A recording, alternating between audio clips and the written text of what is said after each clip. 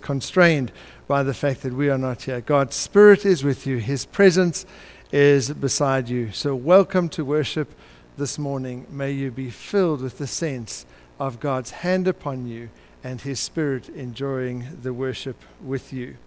A special word of welcome if you're visiting with us today. Please, even if you're a regular, put a comment in and tell us where you're from.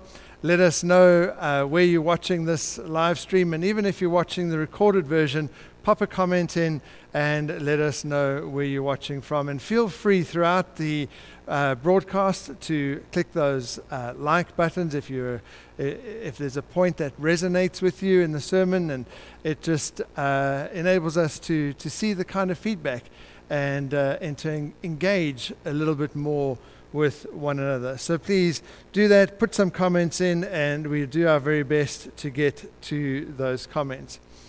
If you've just tuned in, I mentioned that we've had some technical difficulties this morning, and I'm not able to show a video or a question page that I had planned to show you. But the two questions I want you to think about is this: how would you explain what a soul is to someone who has never heard the word before? How would you explain what a soul is to someone who has never heard the word before? And then secondly, what would you say might be the condition or the health of your own soul? What would you say might be the condition or the health of your own soul? This morning we are starting on a new sermon series called Soul Keeping, Caring for Our Souls. You'll see a beautiful new banner that Jenny Cunningham has made for us. Spend time caring for your soul. And that's what we're going to be doing over the next few weeks as we look at how we take care, how we nurture, and how we care for our souls. If you're joining with us for the first time, you wouldn't know about a evening slot on Tuesday night at 7 o'clock called Connecting Conversations, and each Tuesday I interview a special guest and we talk a little bit about the sermon and its application. So pop in on Tuesday on Facebook Live, 7 o'clock, and listen to a half an hour conversation about the sermon. Friends, as we gather in worship, if you are on your own, hear me say this to you. If you're with family or friends, say to one another, "The peace of the Lord be with you, and also with you." Thank you. Take a moment to greet those with you and know that God's peace rests upon you this morning. Let us pray. Almighty God, as we come before you this morning, it is with hearts that are filled with a sense of awe and wonder at your majesty, at your power, at your love, at your nearness to us. We rejoice, Lord God, that we don't have to go and find you, for you are with us. You have found us. You have reached into our lives. You touch us, you change us, you hold us, you shape us, you mold us. You desire for us to live life where our heart, mind, body, soul, and spirit work together as one for the glory of your name. You desire us to live lives, Lord, where our heart, soul, body, mind, and spirit are connected in such a way that the lives we live are fulfilling and purposeful and enjoyable and bring to us a sense of hope of being in the kingdom of God. Lord God, this morning as we spend time looking at our souls and how we care for and tend to our souls, may you minister to us powerfully.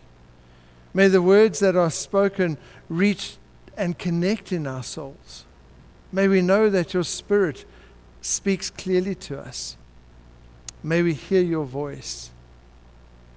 We ask for your forgiveness for those times when we have ignored your voice and ignored the calm words of the Spirit speaking to us. There have been times, Lord, when our souls have been so disconnected from you and from your will, when our hearts and minds and bodies have been at loggerheads with each other, where our will has wanted one thing and our body has done another, and our mind has said yet another. And our soul knows what your will is. Forgive us for those moments, we pray. Connect us again with you. Allow us to feel the beauty of being at one with you. Allow us to feel the joy of a God who forgives and forgets, a God who unites us in your presence. And so, Lord, may this service of worship be a service that brings you glory today, we pray. May it be a sweet and fragrant offering, and may every part of what we do this morning honor you. We pray these things as together we pray the prayer you taught us. Our Father in heaven, hallowed be your name. Your kingdom come. Your will be done on earth as in heaven. Give us today our daily bread. Forgive us our sins as we forgive those who sin against us. Save us from the time of trial and deliver us from evil. For the kingdom, the power, and the glory are yours, now and forever. Amen. Friends, as I mentioned, we are starting a new sermon series this morning called Soul Keeping, taking care of your soul, spending time tending to your soul.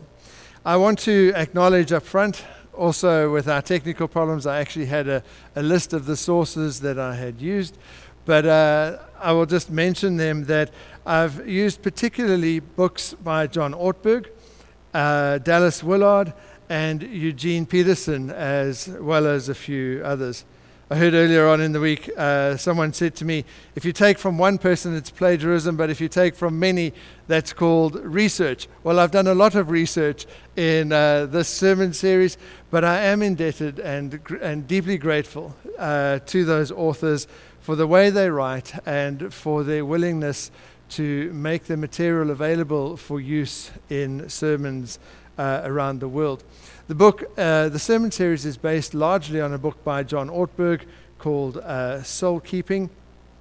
And as I say, a lot of that book comes out of the wisdom and the teaching of Dallas Willard, who passed away a few years ago. I also want to thank Jenny for the beautiful banner that she's made. It'll be up there for the duration of our sermon series as a reminder to us to spend time to take care of our soul. Our readings today come from Psalm 42 and then from Mark chapter 4, verses 1 to 8. Psalm 42, as the deer pants for streams of water, so my soul pants for you, my God. My soul thirsts for God, for the living God. Where can I go and meet with God? My tears have been my food day and night, while people say to me all day long, where is your God? These things I remember as I pour out my soul. How I used to go to the house of God under the protection of the Mighty One, with shouts of joy and praise among the festive throng. Why, my soul, are you downcast? Why so disturbed within me? Put your hope in God, for I will yet praise him, my Savior and my God. My soul is downcast within me, therefore I will remember you from the land of Jordan, the heights of Hermon, from Mount Mizar. Deep calls to deep in the roar of your waterfalls. All your waves and breakers have swept over me. By day the Lord directs his love, at night his song is with me. A prayer to the God of my life, I will say to God my rock, why have you forgotten me? Why must I go about mourning, oppressed by my enemy? My bones suffer mortal agony as my foes taunt me, saying to me all day long, where is your God? Why, my soul, are you downcast? Why so disturbed within me?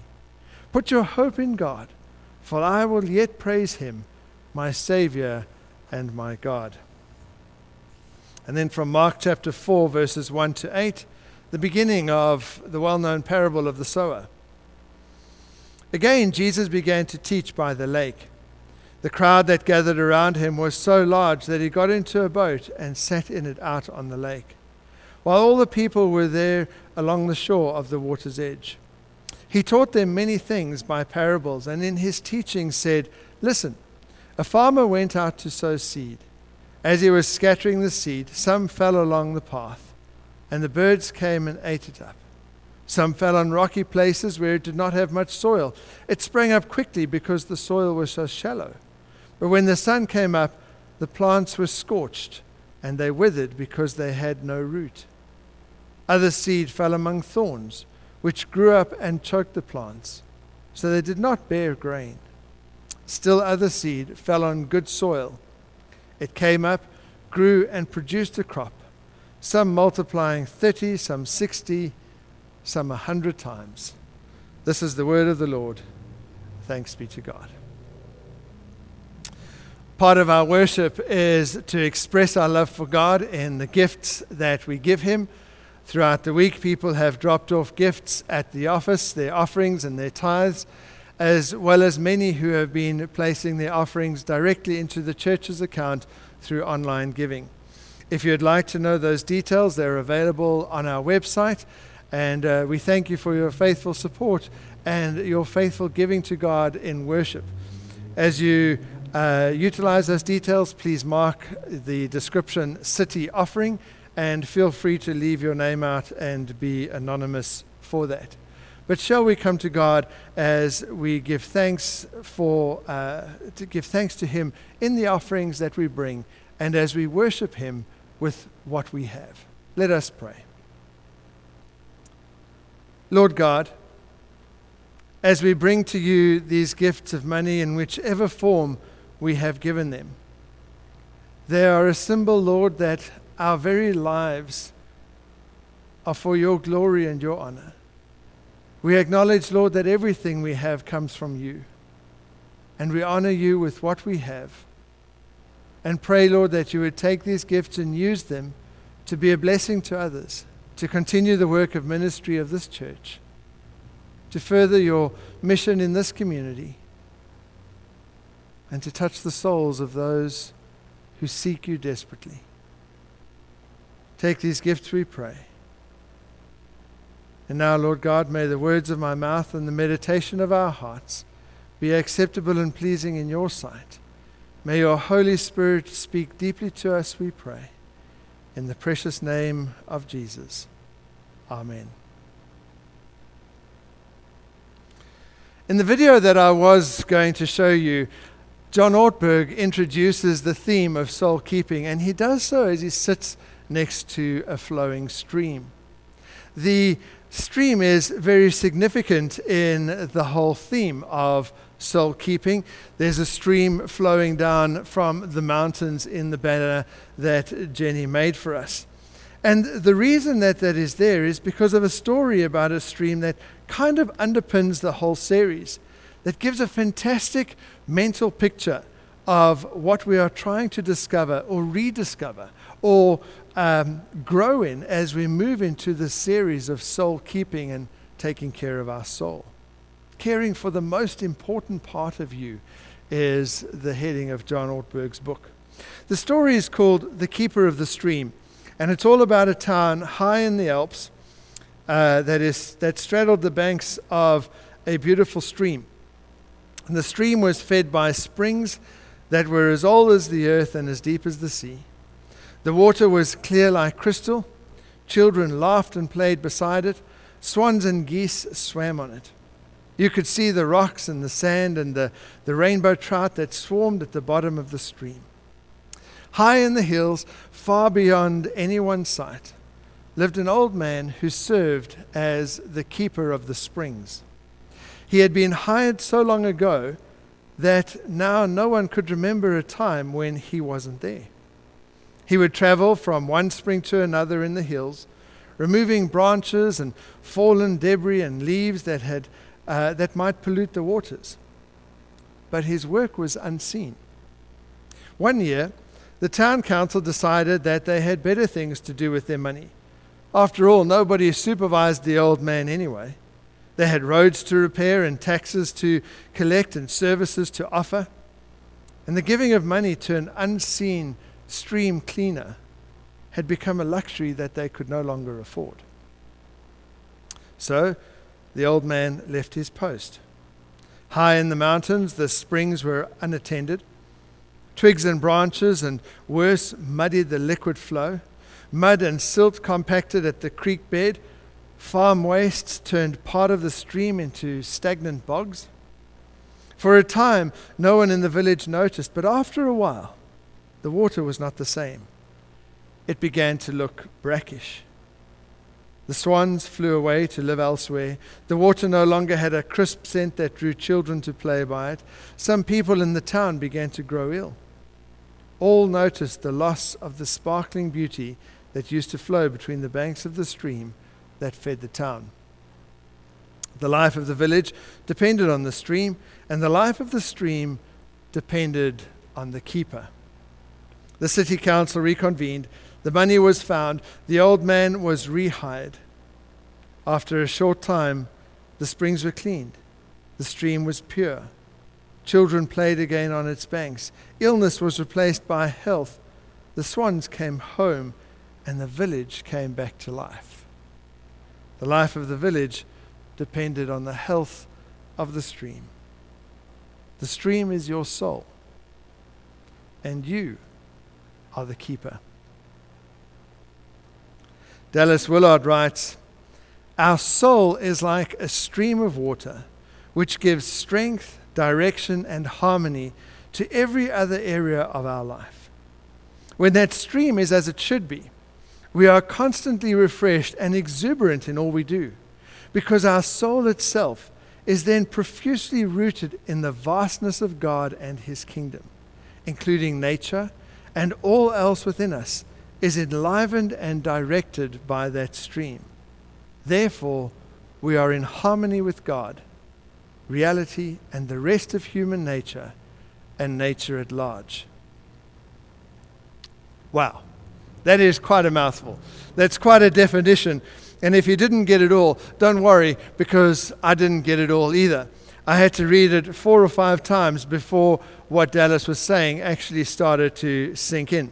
Luckily for you, you can go back and rewind the sermon when it's finished and listen again to that definition and pick up through the recording as you hear the sermon. Because it is quite complex to try and grasp. The whole idea of a soul is a complex idea to grasp. I asked you those questions beforehand. How would you explain what a soul is to someone who has never heard the word before? And what would you say might be the condition or the health of your soul? And I hope that that generated some thinking for you, because the nature of our soul is something that we talk about very comfortably in Christian circles. But when you stop to think about it, when you try to define a soul and try and put it into actual words to state why it's important and why it matters and why it should need a keeper or why we should be caring for our souls and how do we care for ourselves and where do we find out what souls need to be healthy, well, then it all gets just a little more tricky to try and understand. I think that, like many Christians, when I was a child, my concept of a soul was defined for me very early on by Daffy Duck and Looney Tunes. You know, when Daffy Duck gets blown up by dynamite and then this transparent, translucent, ghost-like image of a duck kind of floats up from his body, and this duck has a white gown on and wings and a harp. Even though ducks actually have wings, he's now got another set of wings and a harp, and he goes then and floats along to speak to Bugs Bunny, who set off the charge. That's very often the picture of the soul, this ghostly thing that floats up from us. In the video, which you didn't get to see, John Ortberg says that your soul is the deepest thing about you. It is the eeriest, most mysterious, most evocative, crucial, sacred, eternal, life-directing, fragile but indestructible, these days quite controversial, part of your existence. I'll say that one again. Your soul is the deepest thing about you. It is the eeriest, most mysterious, most evocative, crucial, sacred, eternal, life-directing, fragile but indestructible, these days quite controversial, part of your existence. The deepest thing about you. You see, friends, where we begin to start grasping the nature of the soul is when we realize that we are part of God's incredible plan for a life of fruitfulness and faithfulness, to worship, to serve, to enjoy A life that God planned for us from the start to begin now and continue for all of eternity. The point of our existence is not just to be born and then somewhere along the line make the right decision about accepting God and then try and be as good as possible before we die, and then some Daffy Duck-like spirit part of us heads off to a great big cosmic retirement party in the sky. The soul is so much more than that. God is so much more than that. Life is so much more than that. God has so much more in store for us. And the soul is at the very center of how God sees that life working out. Dallas Willard says, the most important thing in your life is not what you do, it's who you become. That's what you take into eternity. You're an unceasing spiritual being with an eternal destiny in God's kingdom. And your soul is therefore not just something that lives on after your body dies. It is the most important thing about you. It is your life. Inherently, almost naturally, we do actually know this. We may not have had the words to say it, but we do know it because throughout the ages, human behavior betrays the importance we see in the soul. When somebody passes away, one of the very first things that gets said is, "May God rest their soul."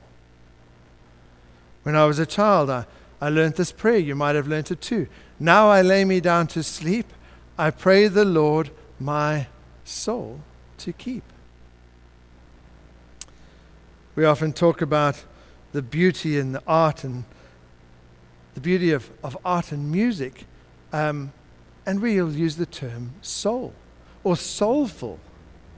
The southern slaves in the United States, when they were hungry and made food only from leftovers to survive, they called it soul food, that which nourishes from the very inside out.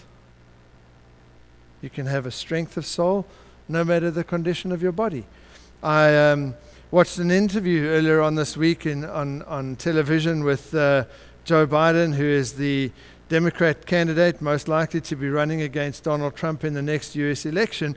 And one of the things he said, I'm preparing for the sermon and I'm aware of what I'm saying. He says, the soul of America is at stake. Not the body, not the spirit, not the mind. The soul. It's what's important. It's something that has to be nurtured and cared for. We know this inherently. It's the biggest, in the biggest stories that movies get made about. Highest grossing movies of all time. Lord of the Rings, Harry Potter, Chronicles of Narnia, things like that. The battle between good and evil is the battle actually for the souls of the characters. Bethany Hamilton wrote her life's biography and called it Soul Surfer. We talk about the eyes being the window to the soul. When we talk about love, we speak of the soul. Nobody is out there trying to find their mind mate or their body mate. They're looking for a soul mate. The deepest, most sacred and important part of themselves, connecting with someone else's deepest, most sacred, important part of themselves. The international distress call is SOS, save our souls. And even now, if there's a shipwreck or if there's a crash or even on a plane manifest, they talk about how many souls are on board. In church, we sing, "Bless the Lord, O my soul." And the psalm we heard today is, "As the deer pants for the water, so my soul longs after you, my God." So the importance of the soul is something that we inherently know, but we know it because it is that part that is made to seek God. It is that part of us that desires connection with Him. He breathed life into our souls. We are made for God. We are made to need God. Our souls are not self-sufficient. They cannot survive on their own. They need God. But knowing of this need, knowing of the importance of souls is one thing. Knowing what to do with it and actually doing it is another altogether. We do need to change the idea of the soul being something a part of from the rest of our life. We will often characterize or judge our life successes and happiness by the external things that happen in our lives. But when we think of the soul, we think of the soul as being internal. And because of it being internal, it's easy to separate it. It's easy to neglect it. It's easy to kind of push it into a compartment as another part of life, despite the importance that we know. Like the townsfolk thought of the keeper of the stream. Well, we don't really see him. We can push him out there. But the soul is that which actually connects everything. It is that which integrates everything. Dallas Willard likens it to a computer operating system. You don't really notice your computer operating system until something goes wrong. But without that operating system, nothing would actually work. He says, what is running your life at any given moment is your soul. It isn't your external circumstances, your talents, your abilities, what you think you're doing, not your thoughts, not your intentions, not even your feelings, but your soul. Because it correlates, it integrates, and it connects everything together. The soul is the life center of human beings. It is the capacity to integrate body and mind and our wills, our determinations into one single person. Beyond that, it is also our soul that seeks connection with God and connection with others. It's what makes us whole.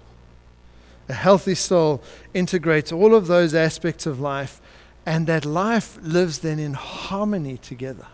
Those aspects, body, mind, and will, live in harmony with one another. An unhealthy soul is one that experiences disintegration, where those things are not connected or working well together. A very simplistic example of when things don't work well together would be, for instance, if you're trying to diet and your mind says, I'm going to lose weight, I'm not going to have that chocolate in the fridge. But when you open the fridge, your hand somehow says, my goodness, I'm going to have that chocolate. And the mind and the will have disintegrated. They are no longer connected. We do something which our mind doesn't want us to do. Well, the soul, an unhealthy soul, works something like that, where all the parts of the body are not lined up together. They're not working in harmony anymore. Our actions don't line up with what our mind wills. Our bodies are disconnected from our feelings, and there's the sense of self takes over. The hope we have of joy and being connected to God and His will for us is something which we struggle for. You know when you feel disconnected from God. You know when your body, when the aspects are not working well together. When Jesus says, what does it profit for a person to gain the whole world and forfeit their soul? He's not just talking about an eternal destination. He's talking about that soul whose life is disconnected, for whom mind and body and will are disconnected from God and living at odds with each other, living at odds with how God created that life to actually run. For that soul, acquiring the whole world will not bring satisfaction. It will not bring happiness. It will not bring joy. What does it profit a person to gain the whole world but forfeit their soul? Forfeit that connectedness. That's why the salvation of souls is not just about where you go, where you die. The word salvation actually means healing or deliverance at the deepest level of who we are in the presence of Jesus. That's what salvation is. It's that complete sense of connection with God, where there is harmony between body, mind, and will. And all of that is in harmony with the will of God. That's why even in the midst of the most difficult circumstances, there can be strength and peace and wholeness if the soul has been cared for and tended to. It's why Horatio Spafford, who lost all of his wealth in the Great Chicago Fire of 1871, he then sent his wife and 4 daughters on to England while he remained behind. But along the way, his wife and daughters, their ship crashed into another. The crash was so bad, the ship sank in 12 minutes, killing all of the daughters and leaving only the wife as a survivor. She got help, she was rescued and immediately got word to him and said, all is lost. I have been saved alone. What should I do? He immediately got on a ship and headed to meet up with his wife in England. And as they were sailing over the part of the ocean where the daughters had drowned, where the ship had sunk, the captain told him this was the place. And that's when he sat down and wrote one of the most famous hymns which we love to sing. When peace like a river attendeth my way, when sorrows like sea billows roll, whatever my lot, thou hast taught me to say, it is well with my soul. Even in the midst of the most difficult circumstances, there can be strength and peace and wholeness if the soul has been cared for. If we have spent time caring for our souls. As we embark on this series, let me ask you, as I ask myself, is it well with your soul? Is it well with your soul? Is there a connectedness and a harmony with all aspects of your life and with the will of God? How does that stream look for you? Are you doing the job of the keeper of the stream? Are you tending to the most important part of you? Is every part of you, body and mind and will, integrated and connected and in tune with God's will? Because that's what truly matters. One of the most important parables that Jesus told, in fact, the only parable that he interprets fully for his disciples, he points out some of the ways, some of the things that make our souls unhealthy, some of the things that stop us caring for them. He points out how the world is determined to take our attention away from the care of our souls and to disintegrate body, mind, will, spirit. He tells the story of the sower and the seeds in the soil. And if we take the soil to be the condition of the soul, Jesus says that there are some souls that have been hardened.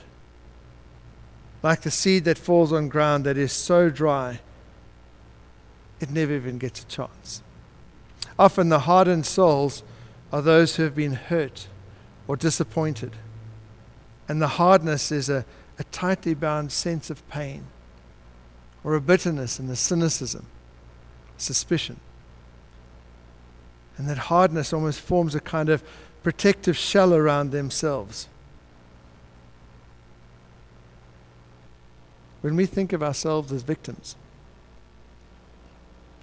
when we become so wrapped up in the hurt that we've received that we cannot see the hurt that we are inflicting, then we have hardened souls. But the good news for the hardened soul is that even the smallest sacrifice of self, even the smallest bit of self-denial, can start to break up that hardened soil. And with each little sacrifice, the hardness begins to break more and more, and it takes just a little bit of softness for that seed to have a chance. The hardened soul is more vulnerable to being saved than it knows. And then there is the shallow soul, where the seed falls on such a thin layer of soil that it cannot take root. And that's when the world conspires to keep our lives superficial.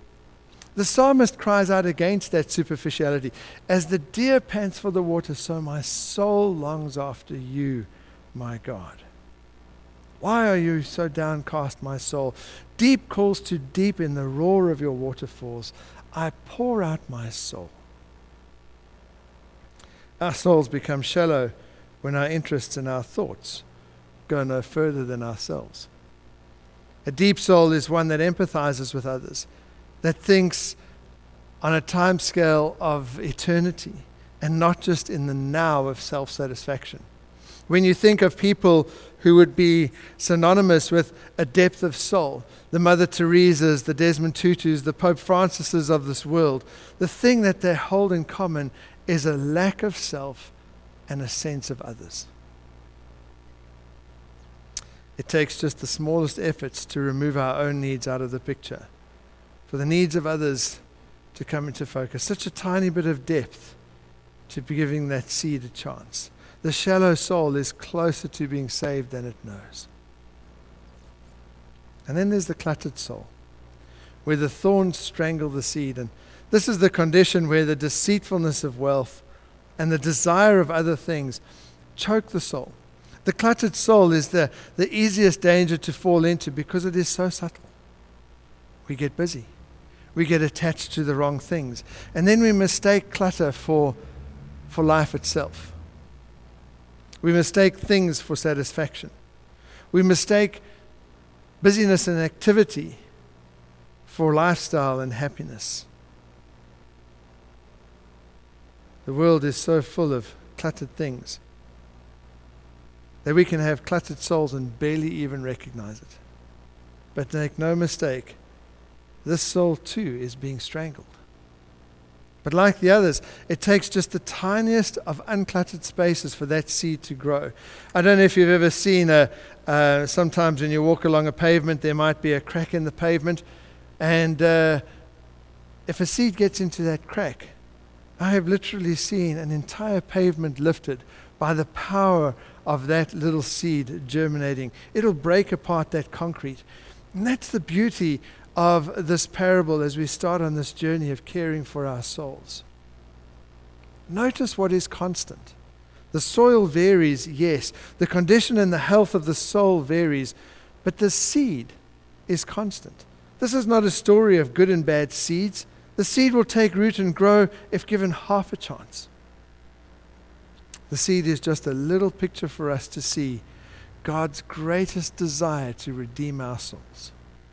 The sower is constant. This isn't a story about good or bad sowers. In fact, the very first thing we notice is how generous the sower is in his sowing of the seed. He throws it everywhere. Our souls, the very part of us that integrates all of life together, the part that connects all of who we are with God and with others, is so important to God that He will keep sowing and sowing and sowing. It's up to us, to me and to you, to make that soil ready. And the crop that is yielded, the life that will be lived, the joy and the satisfaction and the harmonious connection and integration with God is unimaginable in its magnitude. So it is with the healthy soul. To end where we started. So it is with a beautiful, clear, crisp, and fresh stream. But it is up to you and to me, the keepers of that stream. Whatever you may have answered today, as you looked at the question, what would you say might be the condition or the health of your soul? Know this, that God is there wanting to generously sow the seeds. He is wanting to answer the call of a longing soul that seeks Him like the deer seeks the water. May we long for that. May we tend to our souls. And as we journey through this series, may we find the tools that we need to take care of the most important part of our souls, ourselves, to take care of our souls. Amen. Let us pray.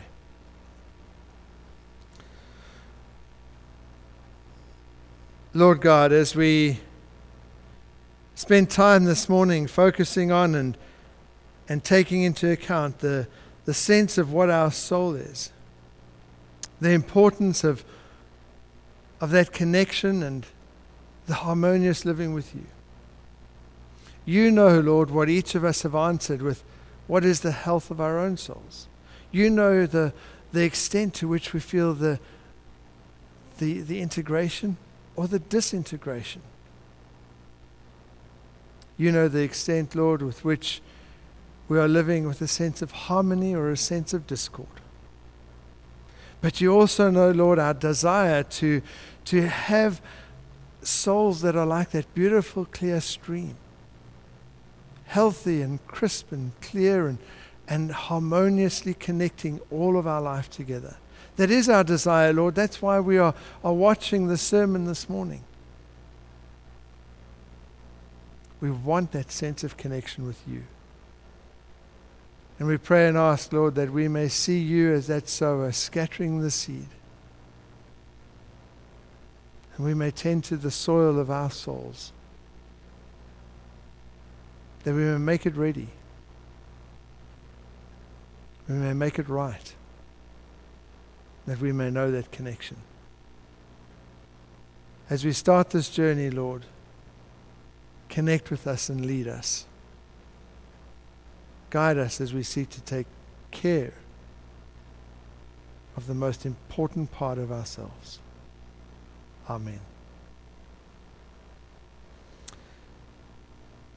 Friends, I pray that you would be blessed as you head into the week. I pray that the rest of the Sunday may be a time of feeling connected, and wherever you are listening to this or whatever time you're listening to this, if you're picking it up on a podcast, know that you are blessed too. Now may the grace of our Lord Jesus Christ, the love of God, and the fellowship of the Holy Spirit be with us all and those whom we love this day and forevermore. Amen.